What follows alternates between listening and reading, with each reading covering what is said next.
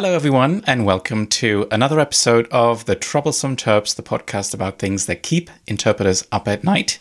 My name's Alexander Drexel. I'm an EU staff interpreter speaking here in a private capacity. It's probably bears repeating since I missed a couple of episodes, unfortunately, but Sarah and Alex were holding down the fort quite well. So let's welcome, first of all, Sarah Hickey. Good evening. How are you?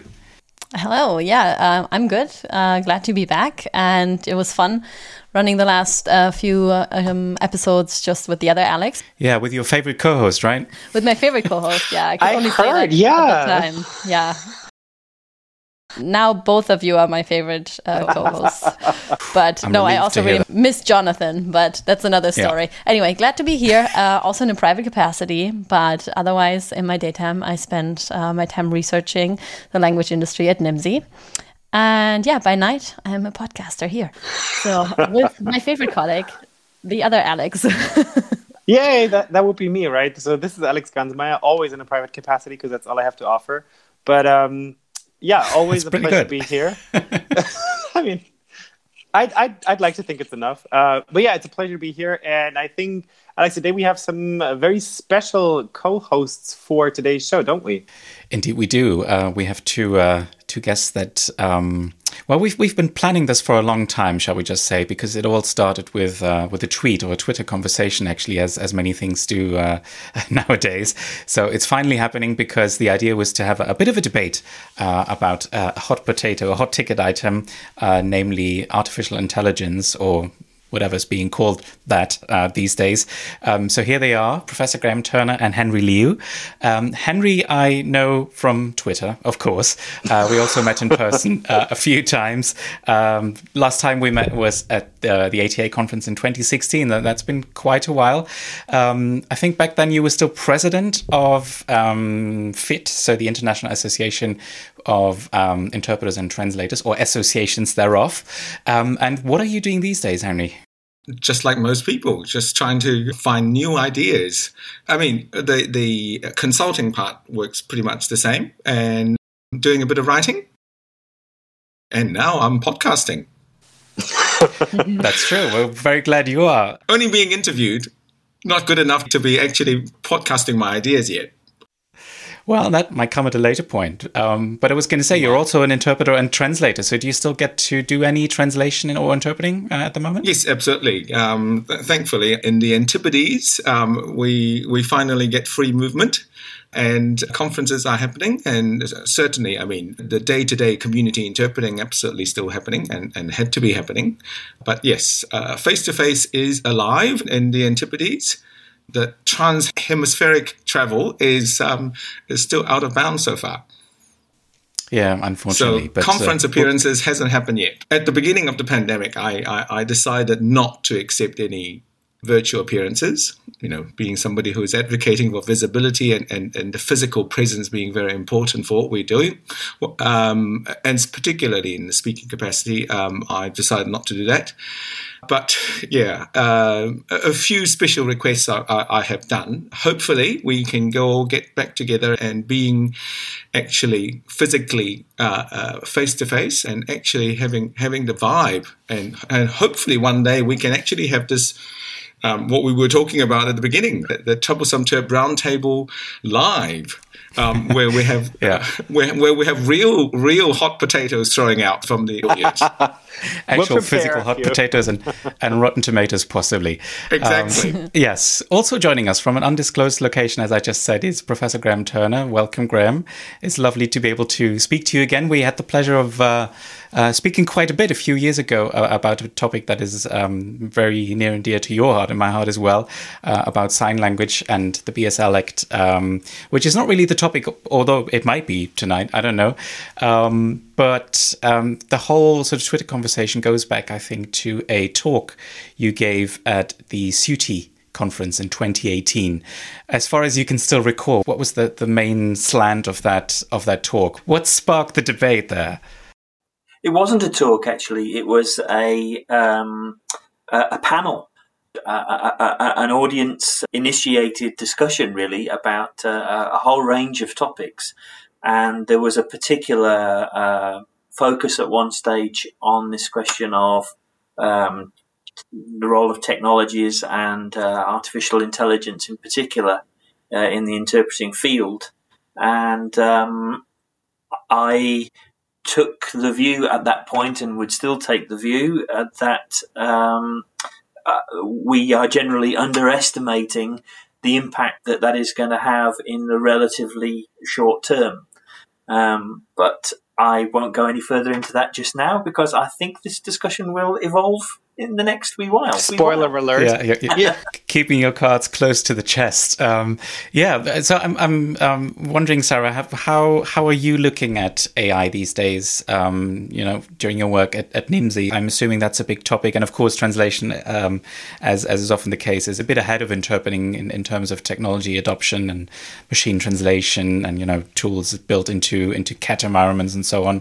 So, what have you picked up so far on the whole topic of AI and I guess natural language processing and so on? Yeah, I mean, there's a lot happening in that field, and as you rightfully said, in translation, this is already further ahead because it's a bit easier in some sense to deal with the written word, and ideally also if something is already written and not changing all the time, even though there's been progress made there too. Machine translation is pretty much a staple these days, right? That it's being used in all sorts of forms. Actually, I just had a live stream earlier this week on Monday with one of my colleagues who talked about it was player-generated content in the gaming industry and specific machine translation engines that were developed for that, which is really tricky because there's a lot of jargon and slang, and basically gamers more or less speak their own language, and there's lots of references to memes, and it's changing all the time. But even there have been applications. There are applications now that can remove the need for human interaction. Of course, it's not perfect output, but it's good enough for this type of communication. And there's lots and lots of need in that field. So I went a little bit off topic there now, but actually I was really surprised when I first looked into AI and interpreting. Actually there's two fields, right? On the one hand, we have machine interpreting, and then you have something like computer assisted interpreting tools, the KAI tools, the famous ones, right? I think this is something that we will see very, very soon, and we're already seeing, because it sounds really handy from what I've seen, that basically interpreters will still be, the human interpreters, but they will basically be given a hand by their AI assistant with some of the names and numbers and stuff. And I mean, why not, right? That's how I feel about it. And then when it comes to machine interpreting, I didn't have high hopes for that. I went into my research thinking, no way, that's not realistic. And then I was really surprised to find that there were some solutions that are actually really good. I mean, they can't hold a candle to human interpreters. I'm not saying that, but it's further ahead than I expected to be for certain use cases. I don't think we need to be afraid, like I said before, that AI will replace human interpreters, but in some instances, I think it's becoming a viable solution as well, which really surprised me as well. Did you see any differences in terms of what language or what languages were involved, or was this just for English, if you can recall the details? Well, I mean, predominantly I've seen English and German because those are my languages, so I could judge them a bit better. But it's, of course, like in most cases, they start out with the bigger languages that are more in demand because it makes more sense for your own return on investment as well. To focus on those first, thinking that people will need those the most. And at the same time, well, if you have any kind of AI machine, it needs to be trained with certain data. So it's not as common to have a lot of AI for the really rare languages because there's generally less data there. But one thing I've seen in general in the wider language industry is a trend we call data for AI services. So a lot of the language service providers in the industry, they've started to see a lot of demand for data annotation, data labeling, and all that kind of stuff. So there's a growing demand in that field, not just for language services though, but in general, for all the Internet of Things, the voice assistants from the really big companies. Yeah, AI is a big topic and it's growing to no surprise, I guess. Yeah, there's probably a lot there we can get back to and go into more detail. Unless anybody wants to jump in right there, I'm going to hand it over to Alex. And I was just wondering whether you use any of those tools for preparation, or whether you've done any tests, like for machine interpreting or speech-to-speech translation, as we could also call it, I guess. I think on the day-to-day, what we do use in the freelance market is definitely machine translation. Just because if you get a relatively random speech, or like some cards from the host or the moderators, and they're usually not super specific, you just put them into machine translation real quick. It's kind of the quick and dirty solution. You wouldn't necessarily fully rely on them for interpreting, but it usually is quite handy to have them on hand. When it comes to machine interpreting, I've only been privy to some demos in different scenarios, and they've always been extremely underwhelming, to be quite frank. But then also I'm thinking they probably didn't really disclose the super latest and super greatest, like a pack of interpreters. Do you know what I mean? I'm pretty sure like behind closed doors, or Sarah, I'm sure you also have some additional insight than just publicly available demos or webinars to the wider interpreting community. But what's out there commercially at the moment, I don't think is very intimidating. So yeah, but I am very curious about the assistant systems. So that I think is even in Interpret Bank, like they would offer some stuff like that. I saw on Tech Forward, I think. And that I'm kind of curious about, because that sounds handy enough where I could actually see myself getting into that. So the assistant systems, that could be pretty cool. But I haven't actually used it. I've just learned about that from a friend. So you're talking about terminology management, that kind of thing. Yeah, but even stuff like automatic like name and number recognition, where it then automatically transcribes that. So stuff like that, which I wouldn't even know where to begin to enable those kinds of features in Interpret Bank, for example. But I know from your webinars that they have those types of things. So that is quite interesting. And I think that could definitely also be something where machine learning or AI could find, I don't want to say fans in the interpreting community, but possibly like a bigger audience in the interpreting community. So I think that's definitely something to keep an eye out for in the short to midterm future, I would say. Just one quick thing, because Alex, you just said, we probably don't need to be afraid yet of AI basically taking our jobs, right? Right. To me, I understand that is like a natural reaction that most people are having, but to me, it's not about that. I don't think it is a threat.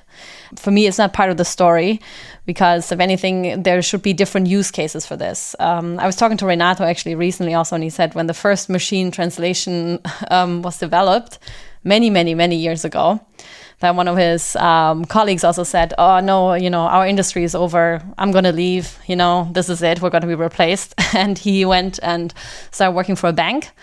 And like 10 years later, he was replaced by an ATM.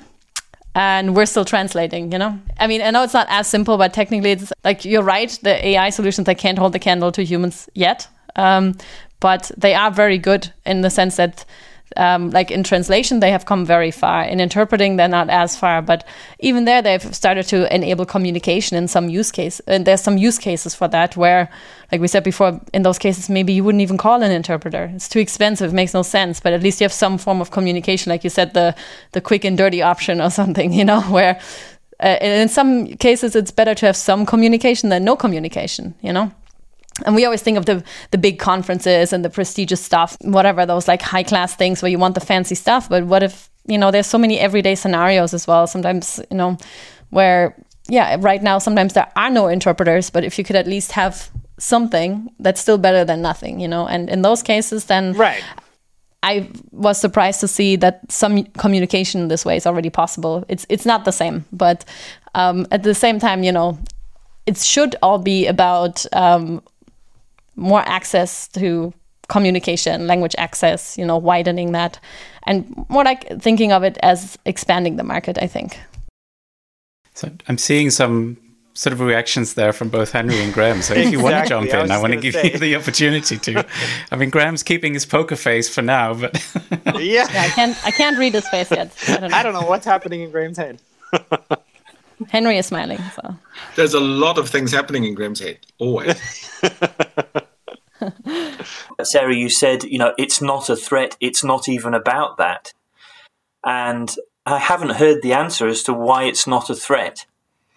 I suspect that most answers to that question actually come back to it's not a threat right now. But nobody's saying it's a threat right now. Alex, a few moments ago, talked about the short to medium term. And I think it all depends on what we mean by the short to medium term. Because as far as I'm concerned, it clearly is a threat. And depending on what you mean by the short to medium term, I think potentially in the short term, it's quite a significant threat. In fact, I don't think it's even sensible to talk about it as a threat. I think it's just inevitable. Mm-hmm.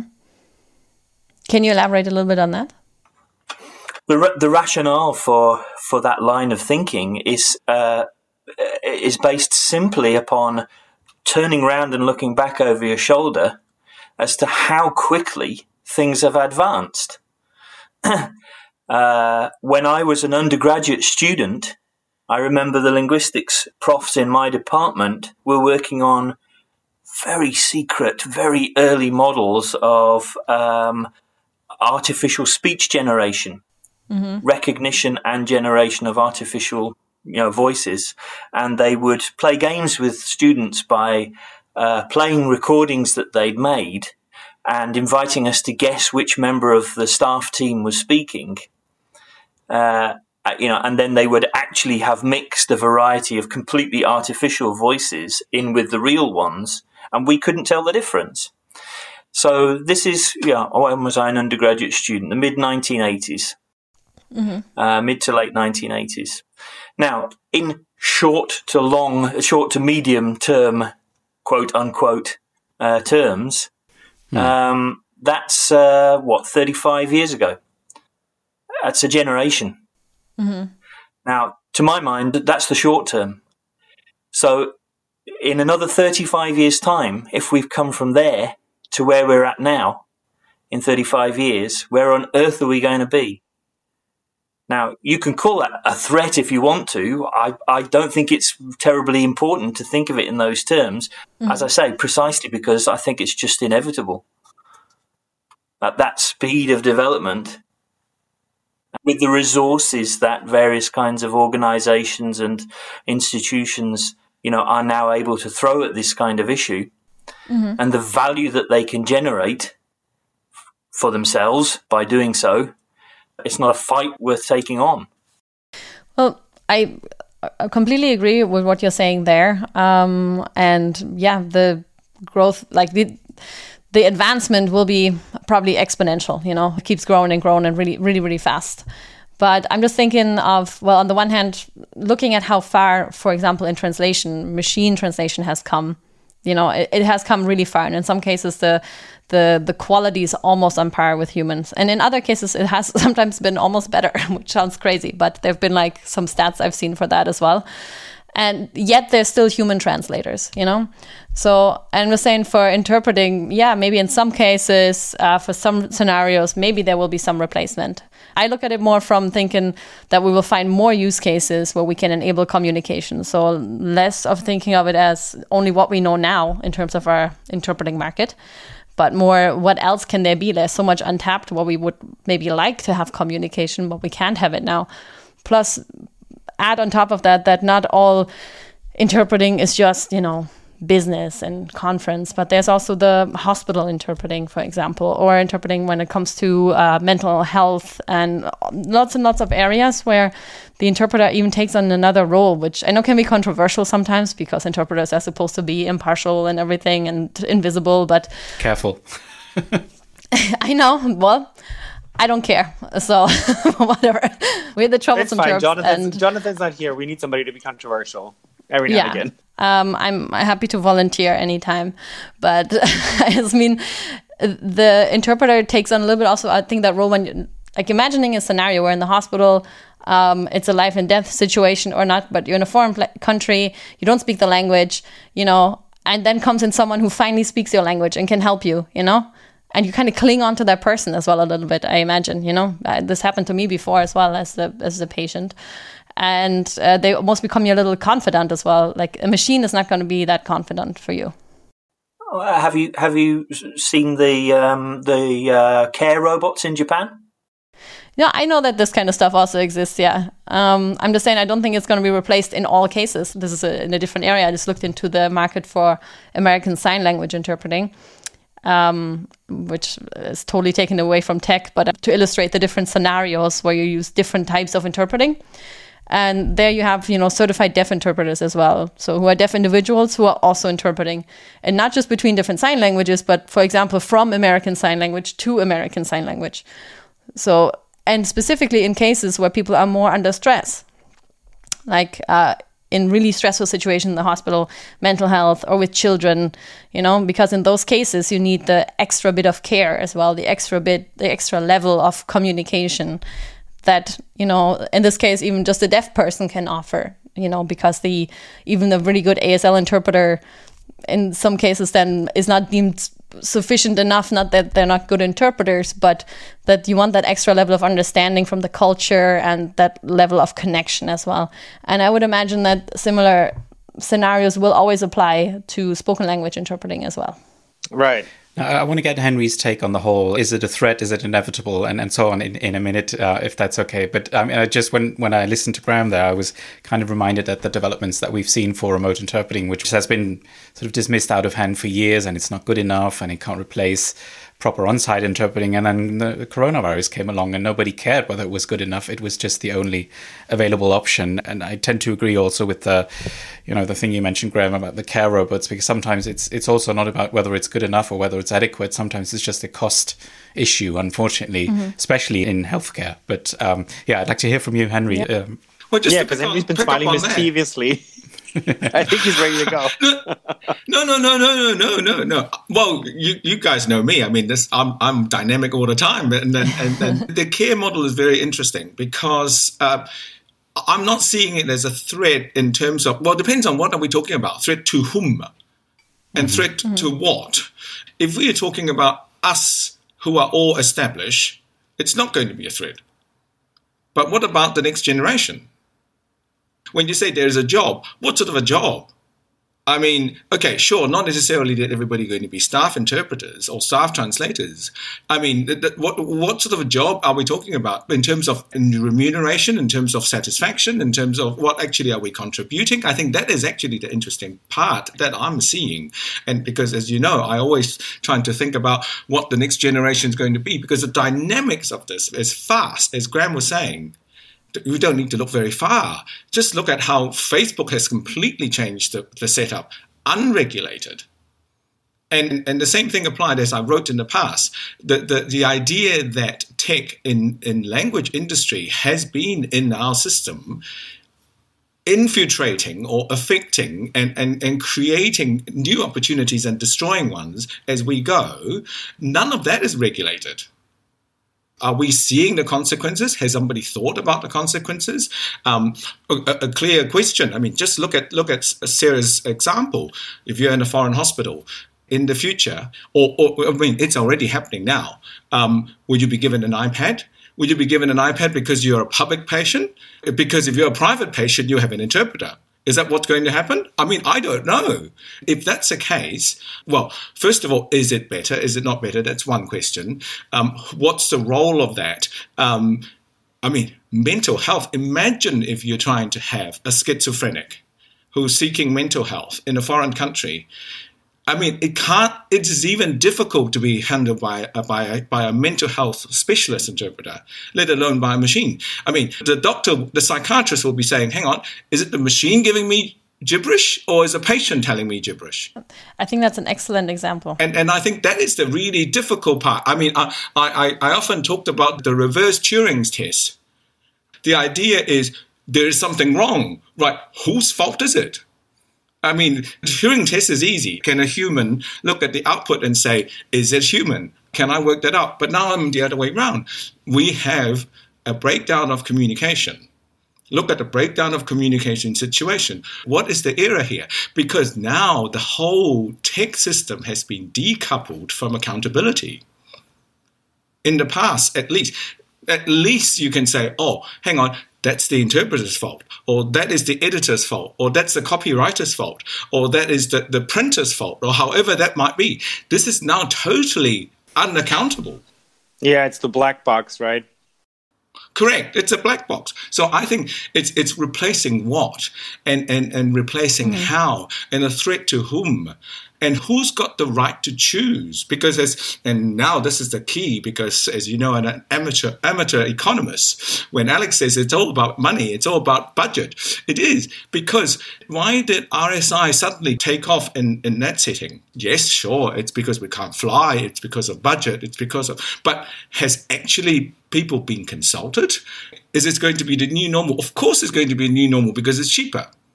Ultimately, with people actually value about because diplomacy happened. Not all diplomacy happened by Zoom. How did that work? Because special diplomats and envoys are still traveling. It's all about the priorities. It is. It's all about the priorities. So replacing what and replacing whom? I think Graham and I have been talking about this for quite a while, and most of us have. The driverless cars, the automated driverless cars things. If you think about the threat to our profession is not what we're talking about quite often, because we're actually looking at the wrong way. So looking at driverless cars, it's like, well, actually, that's a hype thing because people are hyping and wanting people to invest. And it's an investment issue. Is it ever going to come? I don't know. But, I mean, driverless cars will come when they're only driverless cars. If I may just jump in there real quick with the driverless cars, because I think that's a really interesting point to make, because the driverless cars, if we go back just like 5 years or whatever, the automotive manufacturers were already saying, by 2021, we'll have fully automated driving, like fully driverless cars. And the thing is, the technology isn't as far advanced as they thought it would be. However, there could be driverless cars at the moment already, but the legislation isn't advanced enough. So the thing that's currently really putting the brakes on it is because the legislators are slowing down the process because they don't know how to regulate this stuff. And I'm thinking, if, let's say in 30 years' time, machine interpreting were to be at a level where it could potentially be used at a larger scale, there could also be some legislation coming into effect here, because at the end of the day, I think if we're looking in the future, there has to be legislation kind of ruling or governing a lot of the machine to human interfacing that's going to happen. Because there have to be like laws and rules in place, because as you mentioned, it's a black box. So what does the machine do? What if a machine makes a mistake, et cetera, et cetera? So there have to be rules and regulations made for all those things. And so even if the machine interpreting sort of looms large, I think if we kind of look at the autonomous driving situation, we see how that gets slowed down as well. Okay, just a few comments on what both of you said as well. First of all, I like what you said, Henry, and Alex, I guess as well, with the money coming in, right? Because we always say at Nimdzi as well that in the end, it's the market that decides. It's about the end user, it's about the consumer, it's the buyer of language services in the end. You can have the best product ever. If no one's buying it, then it's pointless, And you got to kind of bring your language, like adapt your services to the actual needs as well. So like the matching up with what you said, people always said, okay, RSI isn't good enough, but now the market decided it is, in the sense that people were responding to it and decided it is good enough. I want to use this and not the other thing, And then the second thing with regulations, regulations are actually another really, really big driver for the demand in language services. That's why in the United States, it's such a big market, because there are laws that, you have the right to receive certain services in your native language. I think it's the same in the UK, whereas in Germany, we don't really have that, And so this really decides as well how big or not big language services are, what types of language services you can receive, because then let's say if a hospital has to provide something, or if they don't have to, that influences what type of services you get as well. And then we come back to the care robots. Yeah, exactly. And then I'm thinking also drawing a bit of a line again to translation. These days, like I said, machine translation is a staple, and there's actually more being translated by machines than by humans these days, if you're looking purely at the number of words, right? But there's, of course, post-editing in a lot of cases. But then there's complete sectors where machine translation is not used because, for example, it's not common to use machine translation in marketing. because you need to be a bit more creative and colorful. It's not common to use it for literature translation for fairly similar reasons, not the exact same ones, but you get the idea. I don't know, maybe the future of interpreting could also be that it's, or human interpreting, that it's becoming more niche, that only for certain types of cases you still have a human interpreter, whereas in other cases you have other types of language services. Actually, companies I talked to during the pandemic, there were a few who said that they did on-site interpreting before, and they said not all of that demand pivoted to remote for them, but also to like adjacent services like captions for, for virtual meetings or document translation. I don't know, maybe interpreters need to branch out as well. Your job changes as you go, I guess. Translators, a lot of them had to adopt post-editing as well, or I don't know. It certainly will have an effect on the industry. I just don't think that it will ever be completely replaced. No. But we're not saying that as Graham I'm not was saying you are saying that either. We agree on that. Sorry, I'm just clarifying my own position as well. No. Actually, given that Graham and I are in agreement, we can finish the recording now, because that's the scope of this is finished. But no. But actually, I mean, just to say, Henry, I'm not sure I do agree with that actually. But continue. Brilliant. Okay, good, excellent. We've got a reason to carry on. But pick up on two things that have just been said, because I think that's very important. One is, yes, it is very common for tech. I mean, not that people quote Jack Ma these days, because he's now completely out of favor. But I mean, that's what they were saying. Regulation is the problem of tech, and there are no experts except experts of yesterday. Well, actually, if there are no experts of yesterday, there won't be experts of today. Let's face that. I mean, and that's the whole idea of tech actually not thinking about where did it come from. I mean, I often said, without human translators, machine translation are just formula and algorithm. I mean, that's why low resource languages don't work when it comes to this sort of thing. But anyway, let's put regulation aside, because regulation is a totally different idea. You've got a leader of your government, well, for now, for the next little while, before she retires, that actually understands science. But most politicians don't. Right? Mm-hmm. And the Congress hearing on tech and surveillance, I mean, it's just laughable. So how regulation comes in and the drivers of regulation is totally different. And it's an even bigger money issue. But put that aside, a simple, relatively linear way of looking at it. Autonomous cars, whether it will happen or not, it's a tech issue. And just look at the investment now suddenly dropped, knowing that this tech is too hard, or this tech is actually taking too much money. Flip it the other way, ignoring regulation. Planes. Autopilot is on all your planes, but it's not happening because we don't accept it, right? I took one of the first flight that went from Perth to London, 16 hours, direct flight. And they have 4 sets of pilots. That's all paid for.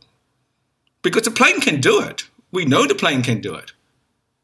Why are we not using that? It's not a regulatory issue. Well, it is a regulatory issue, but it's also the idea of how we are going to accept that. I want to bring into that because that's why it's important in interpreting, because it's very dynamic. And Jonathan always say that this is the real world stuff. It's because if you are driving and the only way at present, or at least in the foreseeable future, autonomous cars will work is because all cars are autonomous. You can't have rebellious drivers, somebody having road rage, and the autonomous cars will just not go, or with pedestrians walking out or cats jumping out and all the rest of it. It's not that ethical issue. It's even that the technology issue. Whereas planes are different, right? Planes are all regulated. You know exactly which altitude there is. There's much less of interference and birds and all the rest of it. I mean, simplified. But we actually need to think about the dynamic side of communication.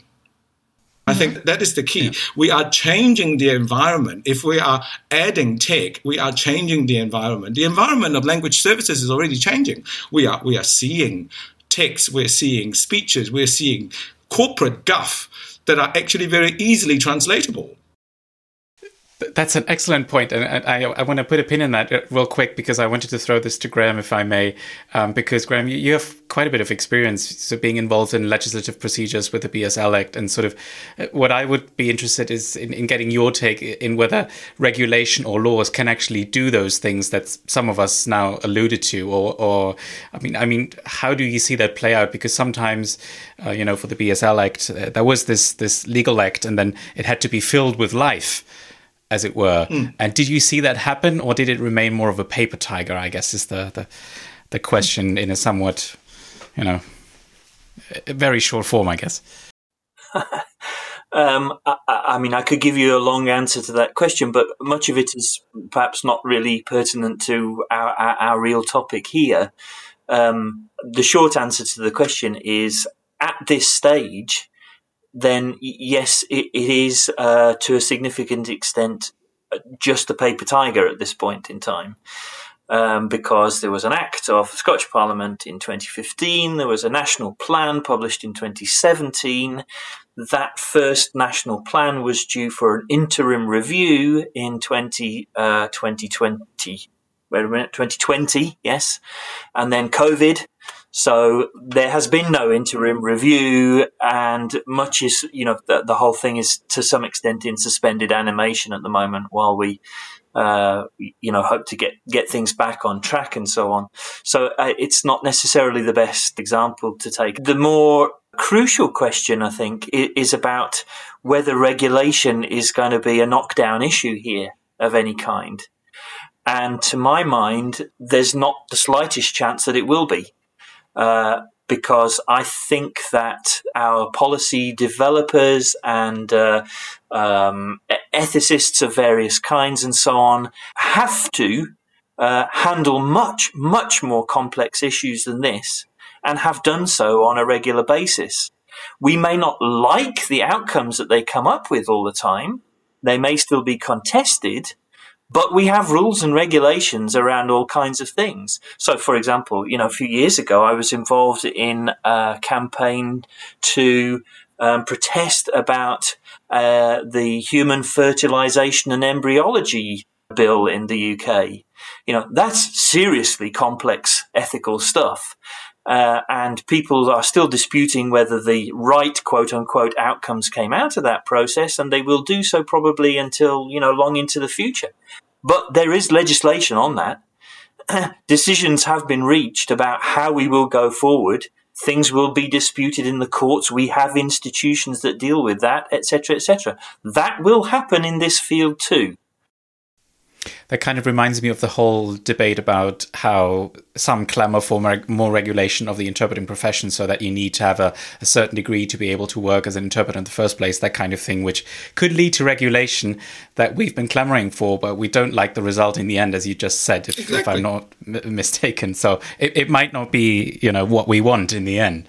But maybe we can get back to the whole question of dynamism, and it seems to me like it's a little bit similar to what you've been saying, Sarah, is that interpreting could go niche, or maybe it could go premium, or maybe that's the same thing. I don't know. So I'm wondering if... Nice. Yeah, but I mean, that's the question, because niche and premium is not necessarily the same. Niche could also mean it's a rare language. Yeah, and premium, it's just about the price and who can afford it, and that's not necessarily the same thing. So true. Good point, actually. Because I really like the whole aspect, the whole question around language access, but I'm wondering whether we are really going to see that, or whether it's just going to be pushing down prices and rates and people making do with lower quality. I mean, we haven't really gotten into the whole quality issue yet. I don't know if we want to, but I don't know, Henry, if you wanted to go into more detail on what exactly you mean by that dynamism. Are you talking about sort of the messiness of human communication? Or? So let's pick up on what Sarah's saying. Sarah's saying that, we need to be more flexible, we need to change, we need to actually look at the future and so on. I totally agree with that because, we come from a second oldest profession and, yes, but back in my day, I have to do this. No, fine. But on the other hand, there's also an implication issue.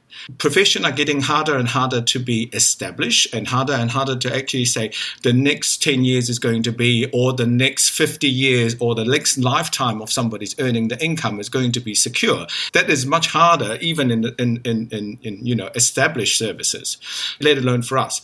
But the problem for me is that I don't like the term AI because, when I was at university, as Graham was saying, when I was at university, those things are called stochastic methods. It's not AI. It's nothing artificial or nothing intelligent about it. It's just stochastic methods of actually solving a problem. But now it's been marketed as an AI. But anyway, be that as it may, any profession needs investment from individuals and from the people using it.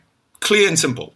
So the question for that is, looking at people who are actually in my multilingual setting, and I'm involved in an indigenous world, and deaf world is in a different sense because of the regulatory pressure and so on. But telling people to say, oh, you're talented, you could be an interpreter or you could be a translator.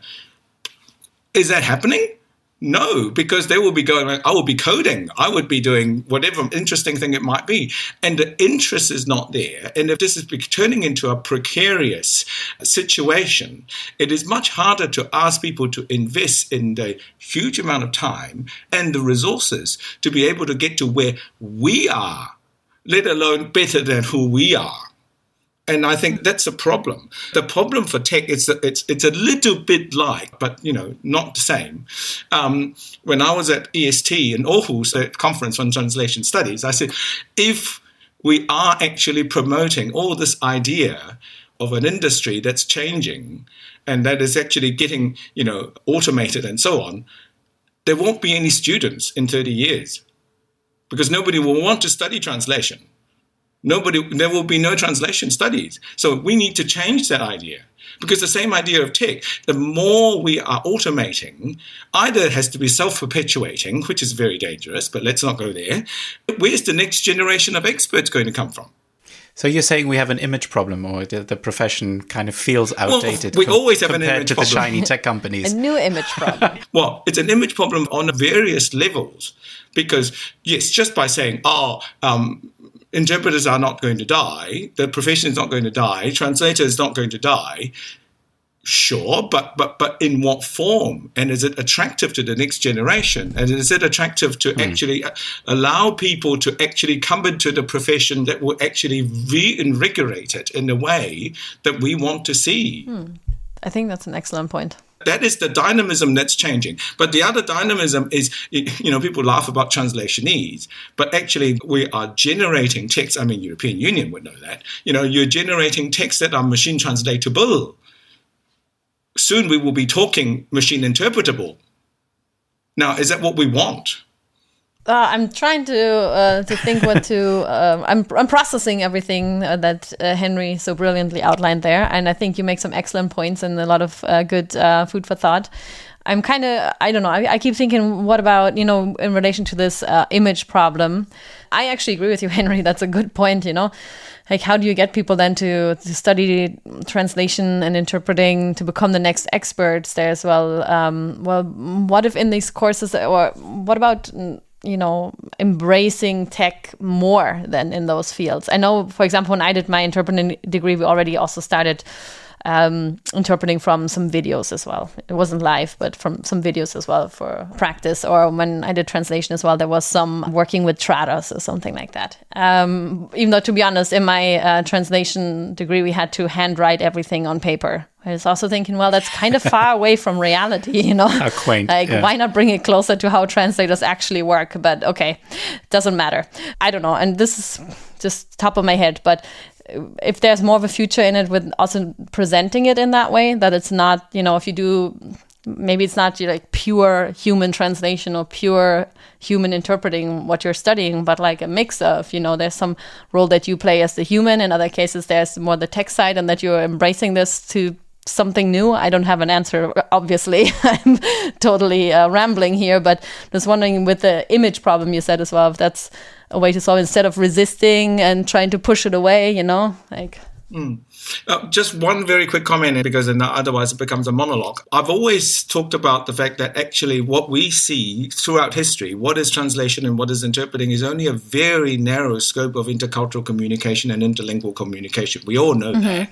And forgive me if I'm wrong, the current literature hit is all about re-speaking and trans-speaking and all the dynamic audiovisual translation and so on. That's very exciting. But then the question is, how are you going to train the next generation of people who are actually going going to be doing that. Because at the moment, the people who are actually doing them are simultaneous interpreters, are translators, are audiovisual translators who are already retraining or taking their skills to a new level or to a different platform to be working on tech, to be working on accessibility. But the real question for me, it's not about our market. Our market is gigantic. Yes. We're not actually even touching the aspect of our market. So to say that it is a threat because the market is a zero-sum game, I don't think so.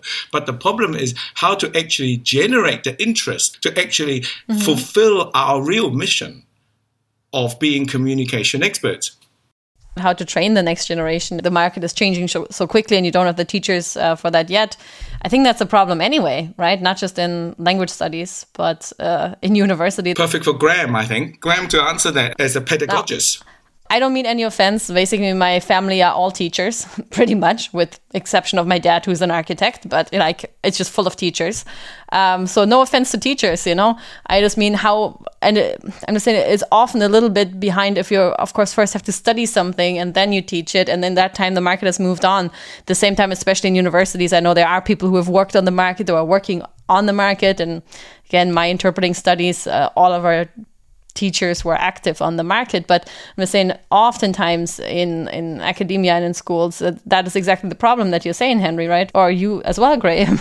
Things are developing so quickly, it's hard to, catch up and prepare the next generation for what's lying ahead, no? I mean, I'll come in there just to say, as the baldest man in the room, I feel able to say that I fear, unfortunately, that a lot of this conversation sounds to me like bald men fighting over a comb. Okay. Because, as I said earlier, I still think that I haven't heard any argument that really persuades me that, the shift that we started out thinking about towards machine-delivered interpreting is anything but inevitable. And I think we're talking about, but it'll be complex to regulate. Yes, but not impossible. Yes, but it's a very difficult challenge. Yes, but it's not an impossible one, and the machines are getting cleverer. Yes, but the market will grow. Yeah, the market will grow, but it will be satisfied by the cheapest possible solution, and the cheapest possible solution will be an AI-driven solution.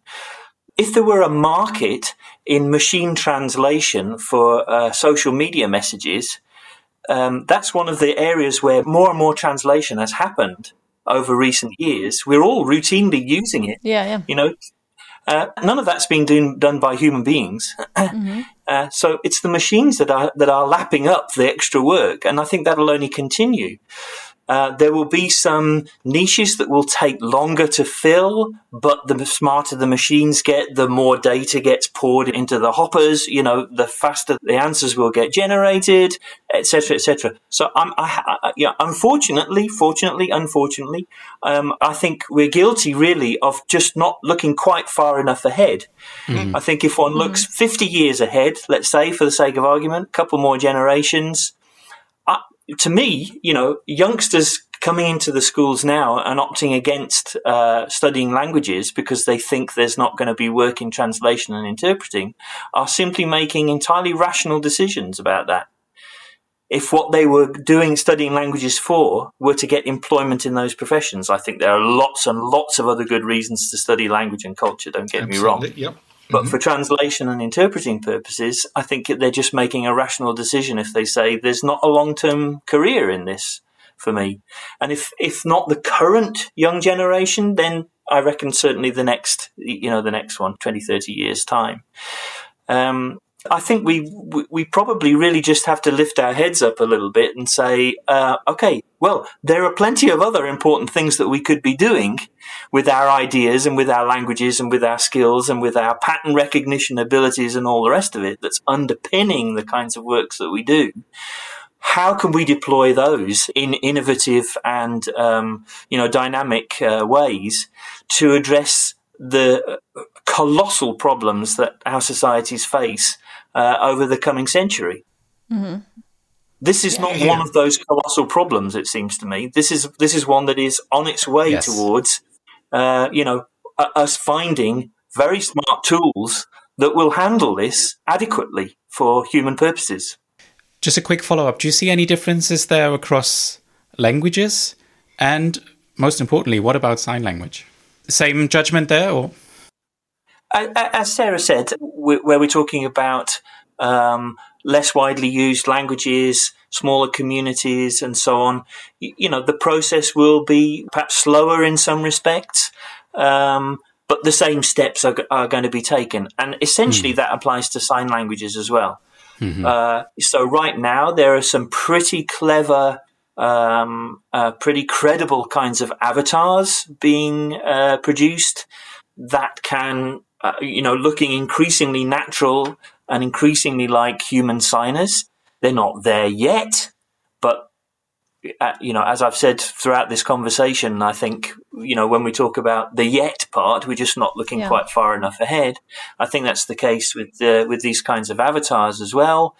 And, the resources that are needed for creating and, more importantly, perhaps reading sign language in a machine-driven way are less widely available at the moment. But again, they are being developed. They are evolving faster than we can blink, more or less. And, in the case of dealing with visual information, digital visual information, most of this is happening completely out with the language field. It's happening, for example, through, CGI for films and so on. And all of that will wash back into industries like ours in due course, more or less as an afterthought, because they don't generate as much money as something like blockbuster films do. That's a good point, actually. It looks like Alex is rethinking his life choices there. No, not at all. Probably reevaluating options there. No, not at all. It's just interesting taking in all the different sides. And I think what Graham was saying as well, it's just it's tough looking far enough into the future, because at some point we're trying to look like around Humans the curve. are bad at that. Yeah. Do you know what I mean? Like, yeah, we're not. Yeah. Yeah, on that, actually, I also want to say about the, saying that the market is expanding. And you were saying, Graham, it will be filled with more machines. And you're probably right, ultimately. But again, I was more looking at the more immediate future. When I was saying the market is expanding, I mean more that, for example, scenarios where there is no interpreting yet, that some of that will be filled with some machine interpreting or some remote, RSI found a whole lot of new section of buyers of interpreting now, that didn't buy interpreting services before. So it didn't take away. Because it's now cheap. Yeah, exactly. So that's what I was talking about in terms of expanding there as well with, not only in this case, of course, but it comes with new opportunities as well for the interpreting market is what I'm saying. Let me just jump in here real quick, because I remember it was about like a year ago that we talked to Lakshman Ratnam. Yeah, I think it was about like June or July last year that we talked to him about machine interpreting. Mm-hmm. And we had this is kind of always like how the circle goes, right? We had the same conversation about RSI year after year after year until the bubble burst, and all of a sudden there was RSI. And so we talked to him about the same thing, that it was going to expand sort of language access, and it was kind of like going to open doors because the quality of machine interpreting wasn't going to be properly right at the beginning, but then it kind of raises awareness for language access, which opens doors for us. And I think it's kind of like a similar discussion that we're having right here at the moment. I'm struggling, Graham, to see where we're going to be. I agree what Sarah is saying. There is going to be more language access across the board. And I agree with what you're saying as well, is that wherever it's feasible and cheaper, and obviously it's going to be cheaper wherever it's feasible, we're going to be replaced by interpreting. But I don't see any future, unless there's like C3PO walking into the door right now, where we're actually going to be replaced across the board by machines. I just don't see that happening even 50, 60, 70 years in the future. I just don't see that happening. And it's been said here tonight that it might mean that interpreting or conference interpreting or whatever type of interpreting we're talking about becomes more niche, becomes more sort of like boutique. Can you say more about why you don't see it happening, Alex? So I was just thinking, so I do a lot of motivational interpreting, right? A lot of motivational speaking, et cetera, et cetera. So it's very fast, very slang. And also you have to really bring the motivation, like the emotional beats, you have to bring that into the other language. And even if a machine were able to compute all of the input, the output just wouldn't be the same. Because even in like 30, 40, 50 years, a machine is not going to be able to perfectly replicate the emotional impact of a motivational speech from one language to the other. I just don't see that happening unless C3PO comes into the door right now and, you know, he's the ultimate interpreter across all languages. I just don't see that happening. But again, maybe I'm just not looking far ahead enough around the curve into the future. I don't know, Graham, convince me I'm wrong. So if I understand your example, you're saying the motivational impact of a speech, for example. For example. The machine interpreted I have a dream speech, for instance. Yes, if we will. Yeah, sure. Honestly, I don't see what is... I think it's just a decline, isn't it? You know, from the simplest two-word utterances of a tiny child to Martin Luther King. And it's just a question of whether we have enough data and enough capability, sensitivity in our machine processes, our machine-driven processes, to handle more and more complex material. And as I said earlier, I think, you know, the evidence, if you look back over your shoulder, is precisely that, you know, human abilities have demonstrated that in tandem with digital processes, one way or another, they have found their way to handle more and more and more and more complex material, and they will continue to do so. So I think, you know, the same kinds of underlying processes that now enable machine translation to produce a very credible I have a dream speech in writing, I see absolutely no reason why they can't do exactly the same with the spoken word. So in terms of emphasis and pathos, if you will, yeah, I would probably agree in that might be an option. Sure, why not? Yeah. And I agree with Graham. Being the Cassandra in the room often, because I predict dystopic futures, that's terrible. People go, oh my God, but nobody listens.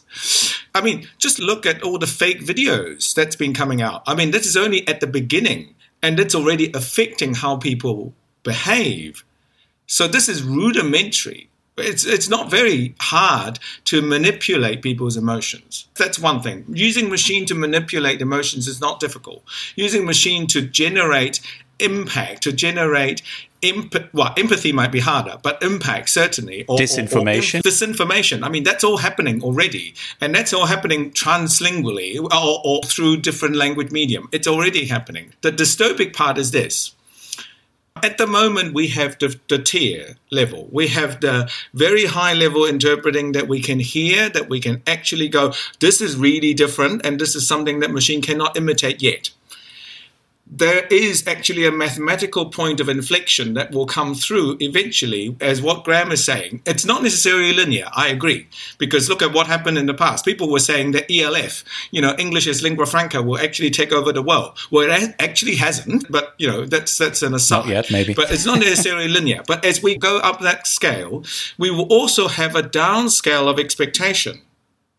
Because the downscale of expectation is this. Unfortunately, one day, all of the expert will die, and there will be a new generation of expert that may or may not be as good as, and eventually we will actually approach the asymptote, where the machine and the human actually intersect.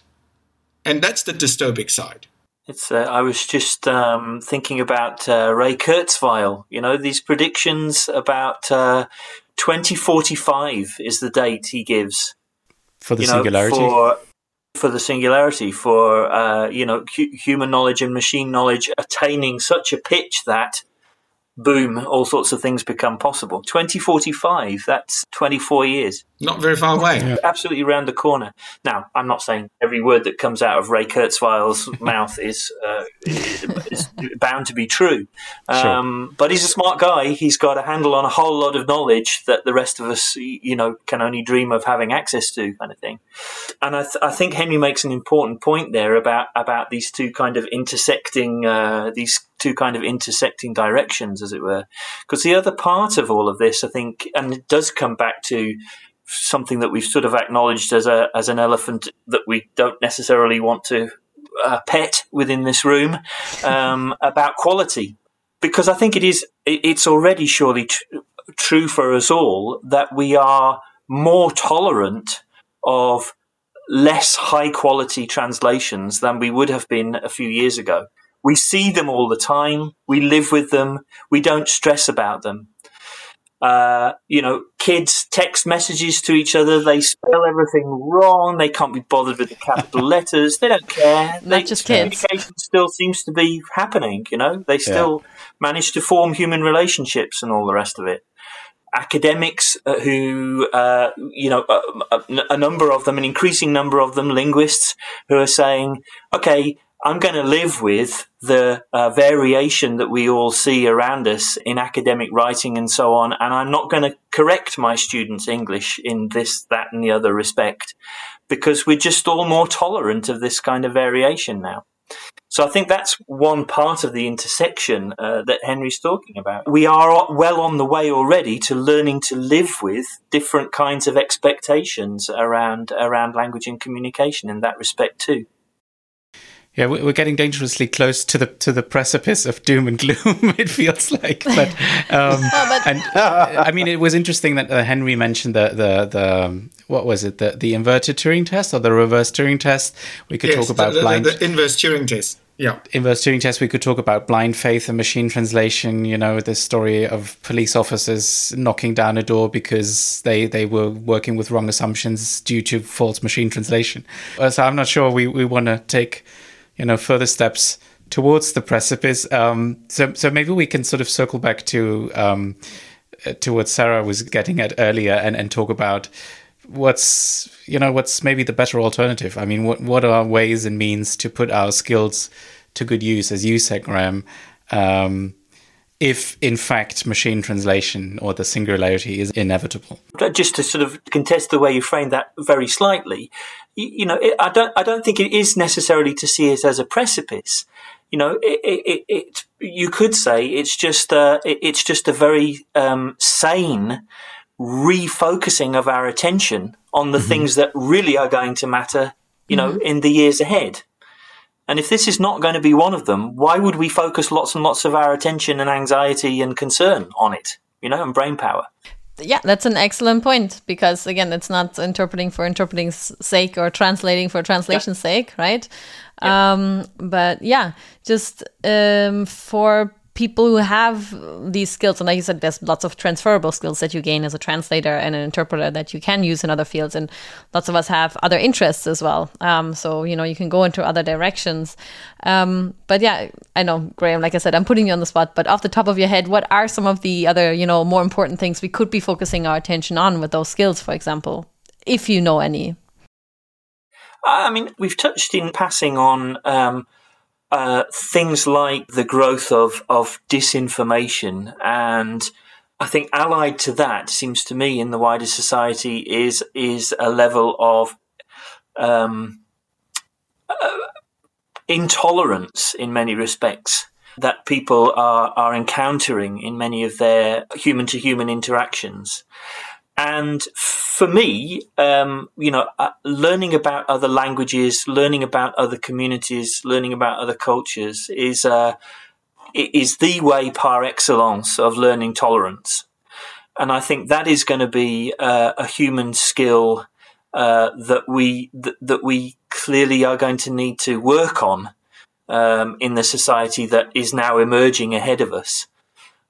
Languaging and understanding language processes as a way of building human relationships seems to me to be absolutely critical.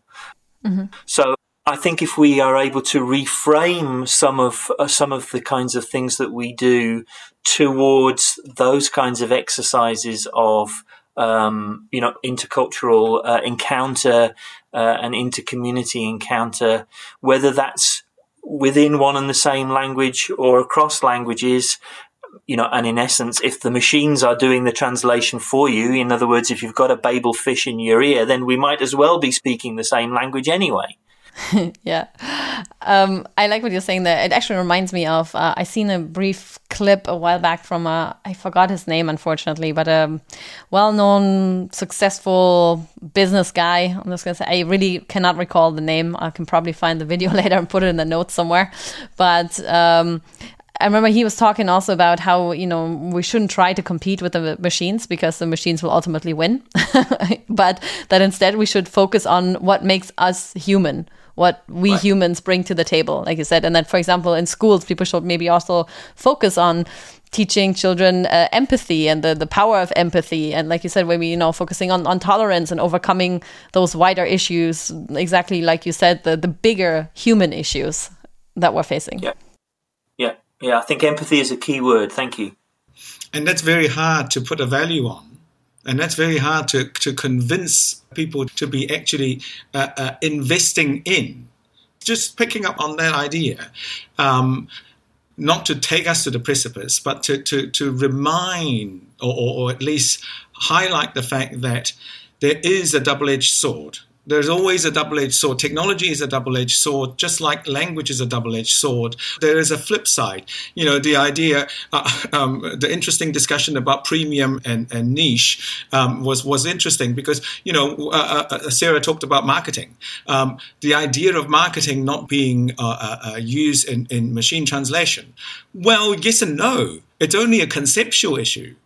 Because actually, a lot of disinformation is generated by machine translation. Well, actually, a lot of disinformation is generated by humans. Let's not forget that there are many countries in the world that train translators to provide disinformation.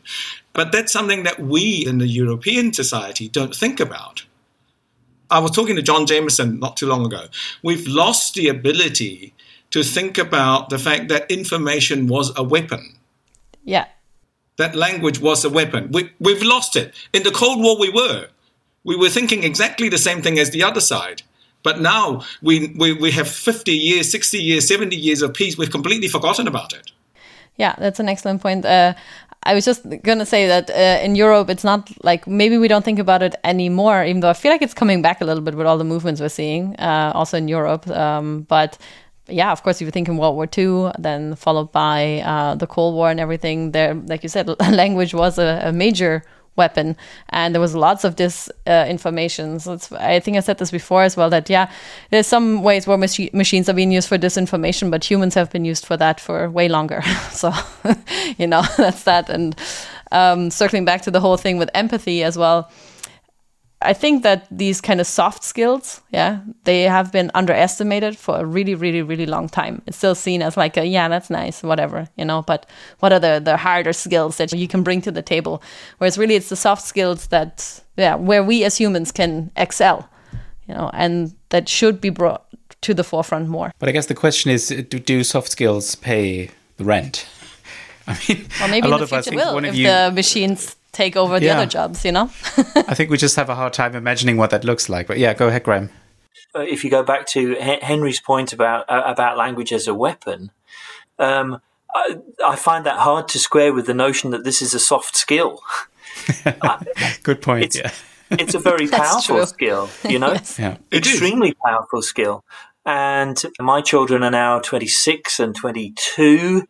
My wife is an interpreter as well. And, we always said through those children's schooling, the number one skill, the number one capability that we wish their education would focus on would be critical discourse analysis. Mm-hmm. Absolutely, yeah. And so again, in terms of, skills that are of real value in the long term to the human race, I think critical discourse analysis would be pretty high up my list. Yeah, I could not agree more. Yeah, and it's exactly to counter language as a weapon, to counter disinformation, and to think straight using language. Mm-hmm. Yeah, yes to everything you said there, Graham. Yes, and they're transferable. It's totally transferable skill, which is what Graham's point, and I totally agree. It's that we need to be able to make what we do sexy, but the sexy part is that actually all we do is very transferable, whether it is in journalism, whether it is in translation, whether it is in diplomacy, whether it's in any human encounter. Of course we do, because otherwise we cannot attract the new generation, the new experts. Yes, income matters, but we'd also need to say, but how does income matter depends on how we value the society. It's all about how we put value on. Who's being remunerated? How are people getting, how is society being remunerated? But that's too philosophical, maybe. That's really the big question. Yeah, exactly. Yes. I'm not sure that we need to make it sexy, though, Henry, do we? We just need to get people to recognise that it is as important as breathing, for Pete's sake. If empathy and thinking straight are not as important as breathing, I don't know why we would do them. And I would go back, comment Sarah made earlier. She talked about when she was studying translation, they were made to handwrite everything. Was handwriting sexy for us when we were at school? No. It was just something that you absolutely had to do. Yes, I went through penmanship. I mean, I had to learn how to write, and having had a colonial education, penmanship and articulation, that was the thing that we had to do. The reason why I talk about sexiness, or maybe it's a wrong term, is this. At the moment, I'm trying to work on the issue of indigenous languages and the rarer languages. Sign language is a little bit different in the sense of the accessibility side is different. But if you think about how do we revive dialects, how do we revive languages that are not popular? A huge part of it is because employment opportunities. A second part of it is stigmatism. I mean, classic example, because I'm talking through three people in the German-speaking world. The classic example between the North and South. I go to Zurich and people speak to me in Schweizerdeutsch. They're proud to speak to me in Schweizerdeutsch. And they go, this is my language. I don't care what you think. Why? Because they're rich, sure. But it's also because it's also because they are really proud of that. Their children are really proud of that. Everyone's really proud of that. And then I go north. Friends of mine who are up north, they go, oh, we don't speak dialect. That's that's a terrible thing. In order for this to work, in order for language to work, same thing as in order for humanities to work, in order for all the soft skills, as whatever we want to call it, to be attractive, we want to make it attractive. We want to highlight the attractiveness. I think that's why I call it sexy. That's why I call it sexy. It's probably the wrong term. But if we make it compulsory, all we do is antagonize. Because that's what happened, like handwriting. If we make something compulsory, most children will go, why do I have to learn that? I don't want to do that. Well, like you said, you can make it attractive even if it's on the curriculum, right? I mean, sure, yeah, absolutely. I mean, but not necessarily compulsion.